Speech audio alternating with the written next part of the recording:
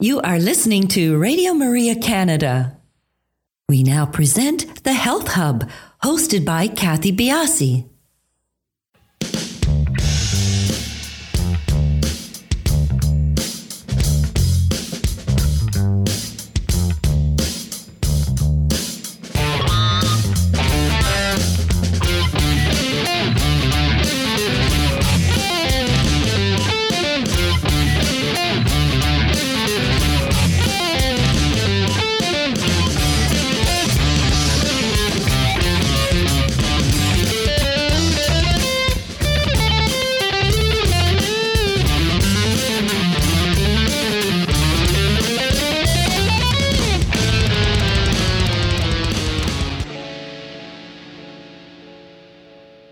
Welcome to the Health Hub on Radio Maria Canada, exploring cutting-edge health and wellness information and therapies, helping you to take your health to the next level. I am your host, Kathy Biasi, and I'm a holistic nutritionist and a professional cancer coach. Unpaid caregiving provided by family and friends plays a very important role in society.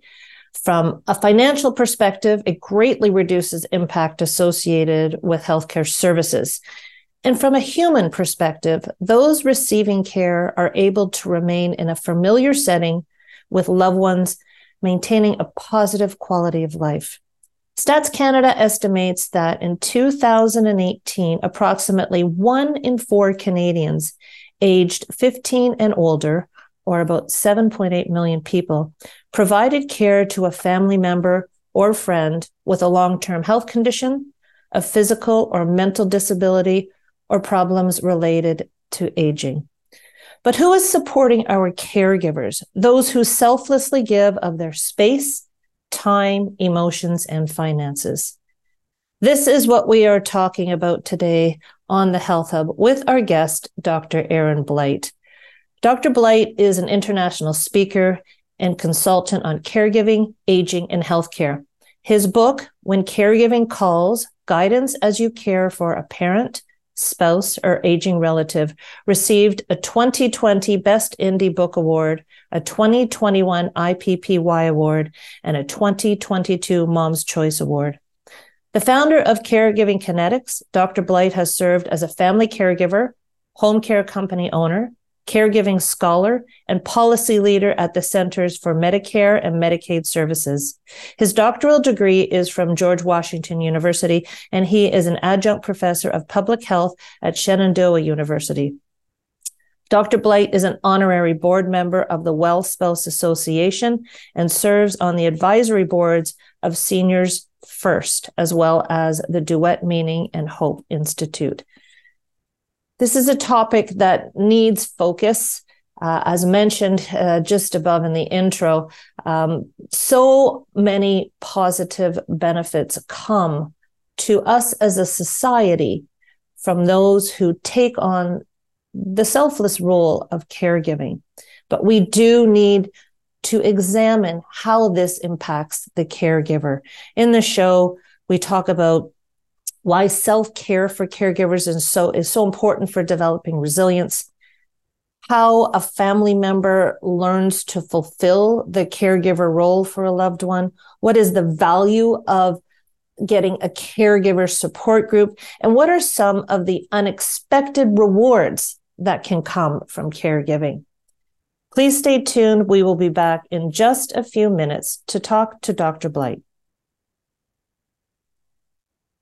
You are listening to Radio Maria Canada. We now continue with the program, The Health Hub, hosted by Kathy Biasi. Welcome back, everybody. Dr. Blight, welcome to the show. Thank you so much for joining us. Hi, Kathy. Thank you for having me. I'm delighted to be here. You know, you are, I was saying to you just before we started the show, I feel like we've had you booked for quite a long time. You're a company owner, a company founder, an author, sought after keynote speaker. Why is the topic of caregiving so relevant to so many? Well, because caregiving is so pervasive. The chances are very, very high that at some point in your life, you're going to be involved in a caregiving relationship, either as a caregiver or a care receiver. And the numbers are astounding. Some 1 in 5 adults are currently providing unpaid informal caregiving assistance to a family member at any given time. So it's everywhere. More so now than throughout history? Absolutely, Kathy. It really has to do with our aging society. With all of the modern advancements in healthcare, we are blessed with the ability to live longer lives. But with that, we are living longer lives with health conditions. And oftentimes, those health conditions require some type of caregiving assistance. And so the numbers of caregivers will increase in the future. This must take a lot of the burden off the healthcare system as well. Is that part of the shift? Are we pricing ourselves, or is the healthcare system pricing us out of professional caregivers? Well, I appreciate that you asked that, Kathy, because I like to say that family caregivers are really the secret of the long-term care delivery system, because they are the unsung heroes of healthcare. We do have formal caregivers, and we have medical providers and those that provide supportive assistance in facilities. But most care actually occurs in the home, and the people delivering that care are the people who live in the home, the family caregivers. And it's really only when we go to a doctor's office or into a facility that we're relying on professionals to provide that care. So, and I know that you're in Canada. I don't have in my mind freshly the number on family caregivers in Canada. I did have that at one time, but I don't have the latest and greatest data on that off the top of my head. Well, have you, through COVID, there was here in Canada, the holes in long-term care facilities, they were shown, they came to light. I'm sure, as they did in the States. Have you seen even a more pronounced number of home caregivers throughout and after the pandemic?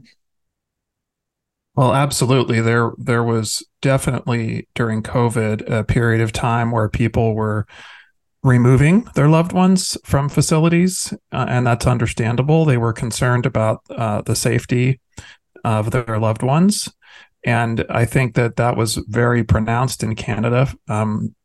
And so some of the shortcomings of long-term care facilities were manifested. And at the same time, family caregivers may not be in a position to be able to care for a loved one, especially if their needs are 24/7, 365, right? You may the needs of your loved one may expand your capability to meet them, and in those types of situations, you may need to have your loved one in a facility. And if the facility is following proper safety protocols, it should be okay for them to be there. Well, there's a practicality versus, the emotional aspect of this, correct? I mean, we're financially, the burden financially, as well as the stress that we'll get into after, all of these need to be considered when we're talking about the decision to take care of a loved one at home. Is there any, are there, other than yourself, who is, very entrenched in this space, who can caregivers or potential caregivers speak to get a somewhat lay of the land of what may happen or will happen as they take someone into their home? Well, there are a lot of potential resources, Kathy, and I do like to refer people to the resources in their local community. Some of this really is based upon the needs of the care receiver and where you live. But one group that I like to really talk about is caregiver support groups. Those are often available in local communities. They also can be found online. They might be organized around specific disease conditions, but they also might be organized around the relationship of the caregiver to the care receiver. And so if you're able to find a caregiver support group that's local within your community that seems to fit your situation, you'll find usually a facilitator, perhaps some local professionals that will come and provide assistance. And you'll also meet other family caregivers that are confronting the same challenges in their families. And by sharing information and learning from each other, you can get a better idea maybe of how to manage the situation better. Mm-hmm. Has your career always centered around this area of expertise of caregiving? Not, I guess, non-professional caregiving is probably how I should classify it. Well, I kind of fell into it. I was many years ago. I was actually in national healthcare policy in the U.S. Department of Health and Human Services. I worked in the federal Medicaid program, which in the U.S. was oriented toward low-income families and children and disabled people. And I was writing national care policy for elderly and disabled people. And I didn't really understand a whole lot about what it meant to be elderly or disabled at that time. But that changed when my mother-in-law got a brain tumor.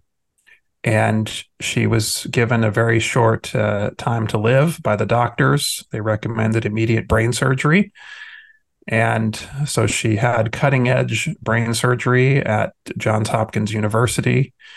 She lived for 5.5 years after that original diagnosis. She was a miracle, but we became family caregivers and our lives were upended. Our lives were transformed as a result of that experience. And after she passed away, I made a decision to leave national health policy and open my own home care company. And it was during this time that I really came to understand and appreciate the universality of caregiving, but also how intensely personal it can be.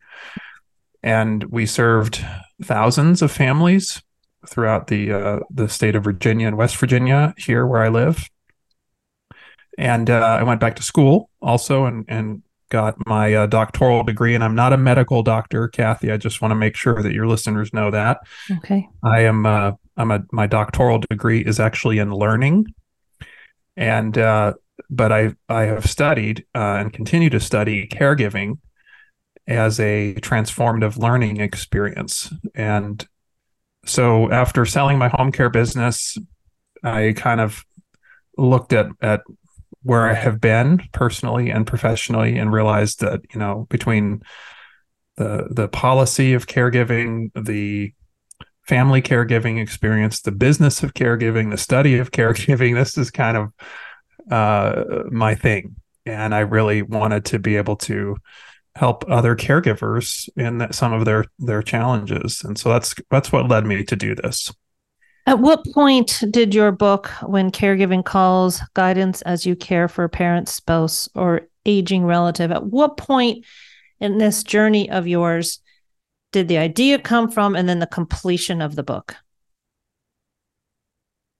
Well, I started writing the book for a little while, and I got it. I can't remember. I think I got it maybe about half of the way through, and I did not want to write a long-winded book. I wanted to write something that was going to be concise and accessible to people, and so the book was kind of on hold for probably about a year, and then my wife. For my 50th birthday, this was in 2020, she got me a cabin in the woods and called it Think Week. And I don't know if you're familiar with Bill Gates. Bill Gates has something called Think Week that he does twice a year. and we were just watching this show, and it was showing Bill Gates with a cabin in the woods for Think Week, and I just offhandedly said to my wife, "Oh, that looks pretty cool. I'd like to do that someday." Well, she remembered, and she got me this Think Week. She created that opportunity for me, so I went out to the woods, and this actually, Kathy, I was in the cabin in the woods with no cell phone connectivity when COVID hit in 2020, and the world just went nuts. And I was blissfully unaware, and I was writing my book. My book was brought back to life, and because everything had kind of shut down, I was able to really concentrate on that even after the Think Week, and continued to write it. And ultimately, it was published in October of 2020. And how does your book assist caregivers? What is are there multiple angles that you are tackling, or is there a definite bent towards your focus of this book? Yeah, thank you. So the book, as I was writing When Caregiving Calls, I kept thinking about the average family caregiver and what do they need to know.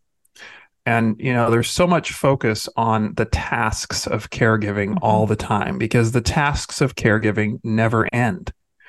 And the sad part about it is if all that you're focused on as a family caregiver is the tasks of caregiving, then yes, you'll accomplish those tasks. But you may not appreciate how your relationship is changing with your loved one, how your view of yourself and maybe the world is changing, and how you're learning and growing and developing as a human. And as you really start to focus on some of the social and the relationship and the emotional and even the spiritual aspects of caregiving, you're actually going to be able to be a better caregiver. And so the book focuses really more on the social and relationship aspects of care. And so there are 18 chapters. Each chapter covers a topic that is relevant to most family caregivers. And then at the end of each chapter, I added questions for reflection. And this, I think, is a part of the book that makes it a little bit different. I wanted to write a book that didn't just inform family caregivers. I was hoping to provide a resource that could potentially transform their experience. And we know that in adult learning research that intentional reflection is a gateway to learning. And so after each chapter, the questions for reflection are designed to prompt the family caregiver to really reflect upon what they read in the chapter and apply it to their individual caregiving situation, and even write or journal their thoughts and feelings about these issues. And then at the end of the book, they can kind of take an inventory. They're invited to take an inventory of what they've reflected on and written, and develop some priority action items to improve their situation. So the book, I think, by using it that way as not just a book to read, but a resource for reflection and learning and growth, it really can be very useful for caregivers. Sorry, go ahead. I was just going to say, I've had some pretty humbling feedback, amazing feedback from family caregivers that have used the book this way. I'm thinking, for example, of one lady who I'm guessing was in her late 70s. And she told me that she had been a caregiver for her mother for 14 years. And then most recently, for 6 years, she had been caring for her husband. And she used the book as a resource in this way. She read the chapters, and then she journaled and wrote her thoughts and feelings. And she said to me, I've been a caregiver for 20 years, and I learned more about myself and more about caregiving just by doing this with this journaling than I have all 20 years combined. And she said, I'm not going to share what I wrote with anyone. And I said, well, that's okay. That's the point. You don't have to share it with anyone, but you've gained insights into yourself and your circumstances, and that's wonderful. Yeah, I'm not sure that we appreciate the emotional, the stress, all of the things that go in to being a caregiver. I have witnessed it from close relatives from the outside. I have watched how people my age, my relatives my age, have cared for and lovingly cared for in-laws, their own parents. And I think if you are not in that position, if you are not living day to day, I don't think you can appreciate. I really don't. As much as I am so in awe of these people that have taken care of my family relatives. Just to talk with them on a weekly basis or on a monthly basis it's just a small insight into how impactful taking a loved one into your home can be on relationships between spouses, relationships between you and your children. It is, but the flip side of it is that there is also so much that you can take away, when being a caregiver. And I've seen both aspects of that. It's a complicated, tough situation to be in. And what I would like to do the second half is to really delve into maybe your personal experiences as a caregiver and how you need to, with the help of your book, with the help of resources, step away and really focus on things that you may not even be considering are going awry. So when we get back with the second half of the show, I think everyone, that's where we're going to focus because, as I say, unless you've really witnessed it firsthand or are a caregiver, there's so many things that I think should be eye-opening to people because caregivers are just wonderful, wonderful people. So everyone, sorry for the long-winded end of the show or end of this segment, but we'll be back in just a minute to continue on with this conversation. You are listening to The Health Hub here on Radio Maria Canada, a Catholic voice wherever you are. To contact us and be a part of the show, email thh@radiomaria.ca. We now continue with the program. Here once again is your host, Kathy Biasi. Welcome back, everybody. We are talking about non-professional caregiving with our guest, Dr. Erin Blight. Dr. Blight, so getting back to what I ended off the show with, there are so many things that caregivers can take away from what they do, positive and negative. And from those that I've witnessed, it was not easy taking care of sick people, bringing them into their home. But I also witnessed and heard from them, they experienced such a loss when these people passed. How do you even begin to, rectify all these conflicting emotions that a caregiver can possibly have? Well, that's a great question, Kathy, and it's a question that family caregivers frequently ask themselves over time. There's a lot of ambiguity in caregiving and kind of roller coaster of emotions.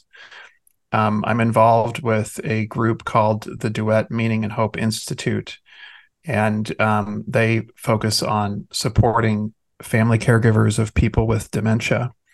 And some of their work is anchored in the research of Dr. Pauline Boss, who coined the term ambiguous loss. And that, I think, really represents some of the inherent difficulty in providing supportive care to a loved one who is losing their physical capacity, their mental capacity, their ability to maybe be aware of what's around them. At the same time, they're there, but they're not there, right?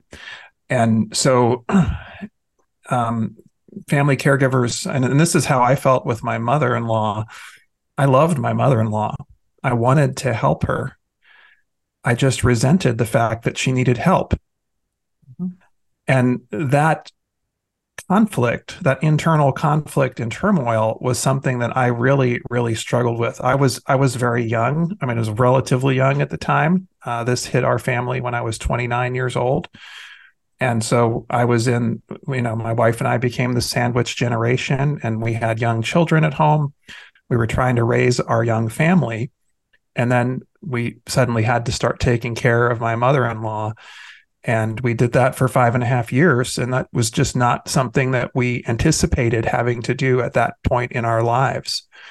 And so for me, I felt some resentment. I've experienced symptoms of clinical depression, but I did not know that's what it was. But at the same time, I wanted to be there for my mother-in-law. I loved her. She treated me like a son from the moment that I started dating her daughter. She was a great mother-in-law. And so I didn't resent her. But, as the family caregiving continued for us, and as the cancer went into remission for her, in some ways, it was harder because she was more physically capable, and because she lived with us, she ended up affecting our family dynamics and our parenting of our children. And I remember my wife was like, I don't want to have two mothers in the home.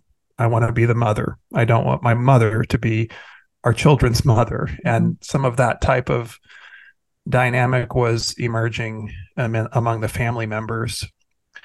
But, Kathy, we didn't know what we were doing.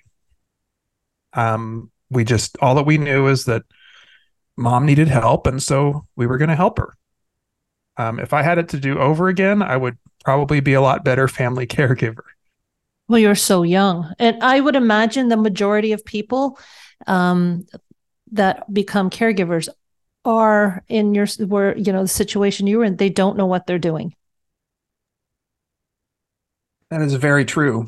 And even older adults who find themselves caring for their parents, if you're in your 40s or 50s.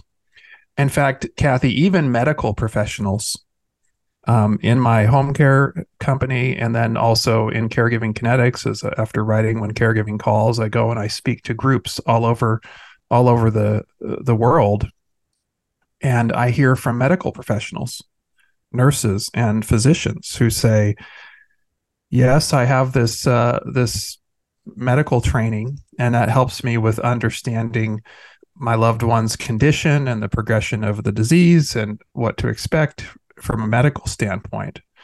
But that clinical perspective really offers nothing in terms of the relationship dynamics and the emotional strain of family caregiving. And they often say that they were not prepared for how this was going to affect them emotionally. It's one thing to take care of a stranger in a professional context, providing the medical skills and training that patient needs. It's something totally different when you're taking care of your mother in her home or in your home, and you're helping her with activities of daily living, and you're watching her decline. That can be extremely difficult.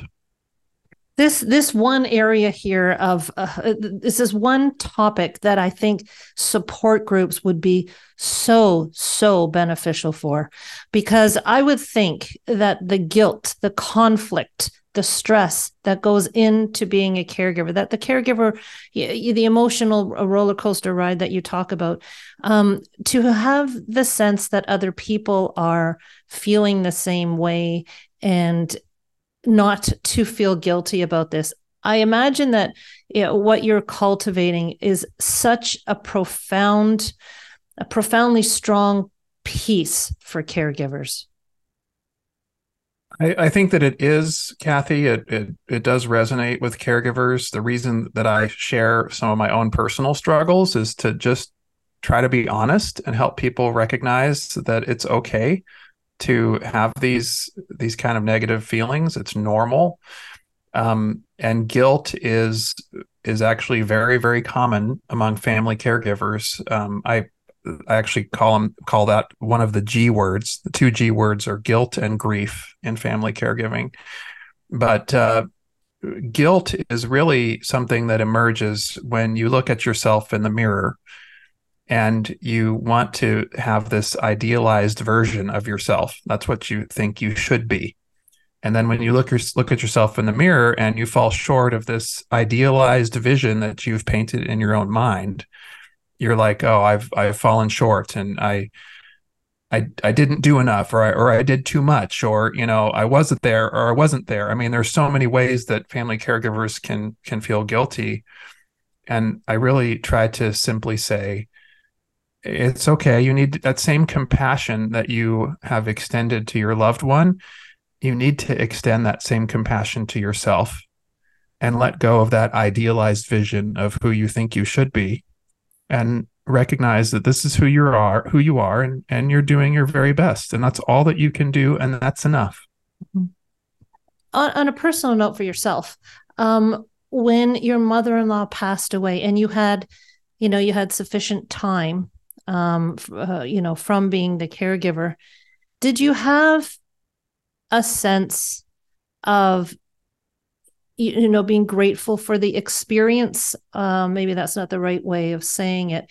Were you proud of how your family worked together to support your mother-in-law? Well, in reflection, in retrospect, Kathy, I can honestly say that my wife and we did everything that we could for my mother-in-law at that time. I have no regrets about that. I'm very grateful that we had the chance to be there for her at that difficult time of her life. And, she didn't want to have cancer. Mm-hmm. This wasn't her ideal situation. She didn't want to, she didn't want to have to depend on, excuse me, I'm sorry. She didn't want to have to depend on us for help with activities of daily living.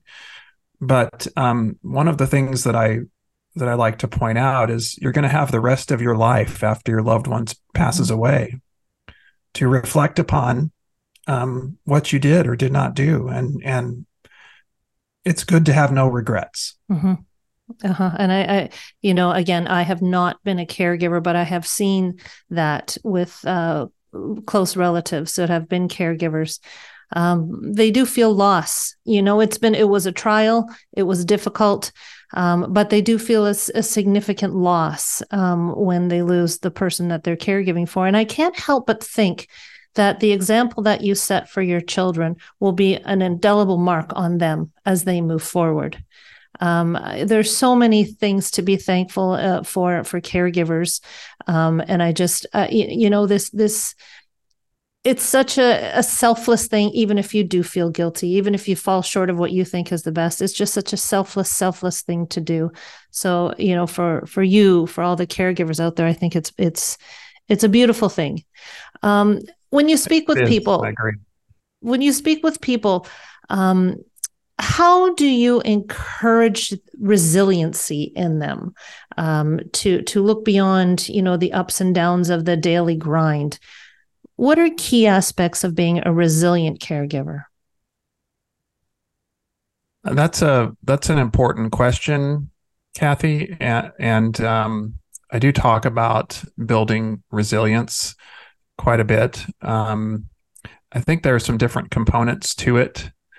One is understanding the roles that are inherent in caregiving. You mentioned this a little bit earlier. You were saying how caregiving is selfless, and that is absolutely true. That's why caregiving refines us and makes us better human beings, because we are looking out for someone other than ourselves. But in the caregiving world, the star of the show is the care receiver. Always, the caregiver is never the star of the show, because you're always looking out for the care receiver. And so sometimes it's important for caregivers to recognize that they need to be the star of the show. And what does that mean? We talk about self-care. There's a lot out there about self-care today.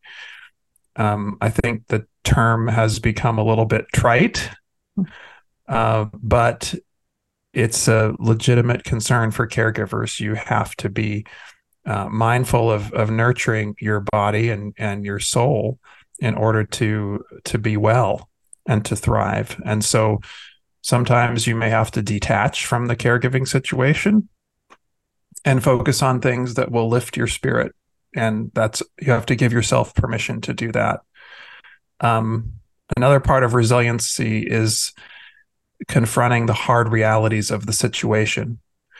Sometimes caregivers want to be in denial about what's happening, or they don't want to think about certain things.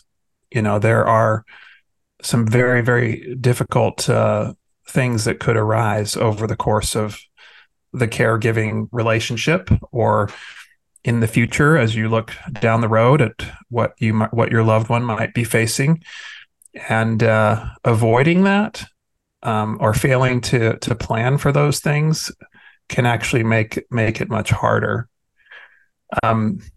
You also mentioned something, Kathy, earlier that I think is important in resilience, and that is taking time to nurture and to cultivate the rewards that are inherent in the caregiving experience. There's so much focus in the research on burden and stress that caregivers face. There's not enough in the research about the rewards, but the rewards are profound. And all you got to do is ask the caregivers, how have you been rewarded by fulfilling this care related role for your loved one? And they usually talk about how their relationship with their loved one has improved. They've come to appreciate the simple things in life. They've grown emotionally or spiritually or mentally. They've been able to do things that they never thought that they could do. They've gained confidence because they've learned how to provide daily supportive assistance to their loved one. So there's a lot of really, I think, significant rewards that come with this. Well, with respect to that, then taking that a step further, after the caregiving has stopped, with the passing of the loved one that you are being the significant caregiver to, is there a void? Is there a mental piece that needs to be dealt with or should be dealt with respect to the caregivers? Is so much time and effort is devoted by most caregivers as part of their life, and then it just stops. Is there a natural healing, or is this also a place that you think needs to be nurtured by extra care?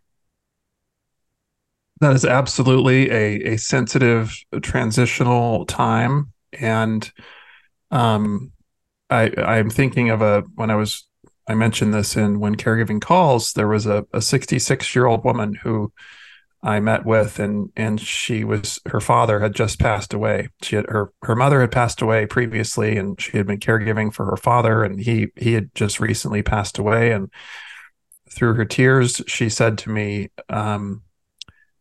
I've realized that I've lost my cheerleaders. My parents were always my cheerleaders. And that always has stayed with me.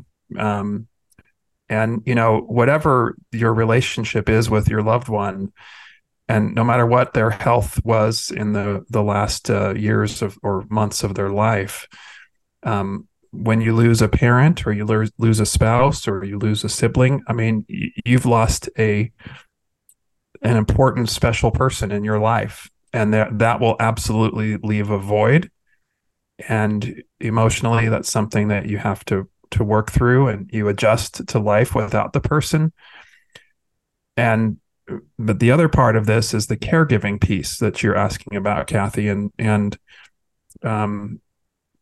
I think of a man who had been caring for his wife for 17 years. She had a protracted illness, and so he left his job to care for her full time.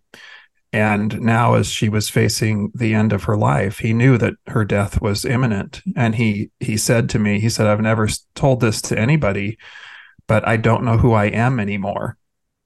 And I don't know what I'm going to do when she dies. And, that type of loss, after spending so much time and effort over years caring for your loved one, that's really understandable. And you can't minimize that. So often professional counseling can really help caregivers to transition here. But something that I really like to point out to family caregivers is you're still the same person. You're just a better version of yourself because you have demonstrated the loyalty, the love, the commitment, the diligence, the perseverance, all of those things in a caregiving relationship that was required by your loved one. You fulfilled that role, and you're going to be a better human as a result of the experience. Things will change, circumstances of your life will change, but eventually, as you kind of piece together the next steps of your life and the constellation of your life becomes evident to you, you'll be able to make your way, and you'll never forget your loved one. You'll always honor them in your heart. I have such a profound respect for the people that I have watched being caregivers. I truly do. And I think this is an important show and an important topic. And thank you so much for sharing the personal piece of this, of this topic with us. I think it's important that people can identify with what you're saying through your own experiences. If someone was looking to reach out to you to purchase your book, where is the best place for them to go? My website is caregivingkinetics.com, and kinetics is spelled Kinetics. There are links to the book there. There are also downloadable resources for caregivers, and I encourage the family caregivers themselves or professionals that work with family caregivers to access those resources. That's why they're there. The book can be found anywhere that books are sold, online or even in a brick and mortar store. You may have to special order it, but you could get it there. Any projects, any new books, anything in the offing for you at the moment? One thing that I've tried to work on is models for caregivers. And this is in that downloadable resources page on caregivingkinetics.com. But the idea of these models is that it gives you a framework to think about your caregiving situation and some language that you can use to talk about your experiences, even in a caregiver support group setting or with a licensed healthcare professional, licensed mental health counselor or someone like that. And so these models, I've been developing them. They're all anchored in adult learning theory applied in the caregiving context. And I've been thinking, Kathy, about rolling those together into my next book, but we'll see. Excellent. You need another week off, your think week, another think week off. Dr. Blight, thank you so much for joining us. It was a real pleasure having you here.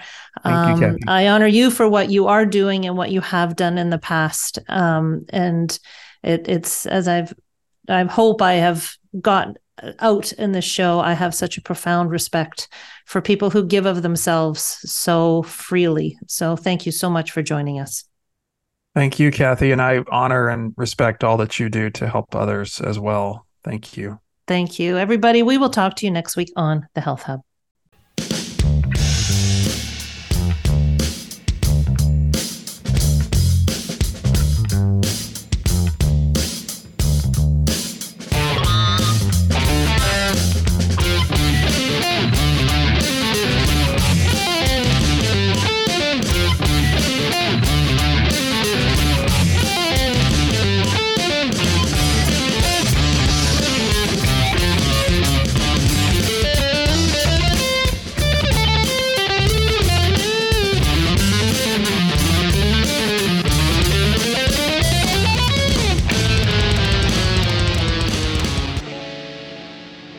You have been listening to The Health Hub, hosted by Kathy Biasi, here on Radio Maria Canada.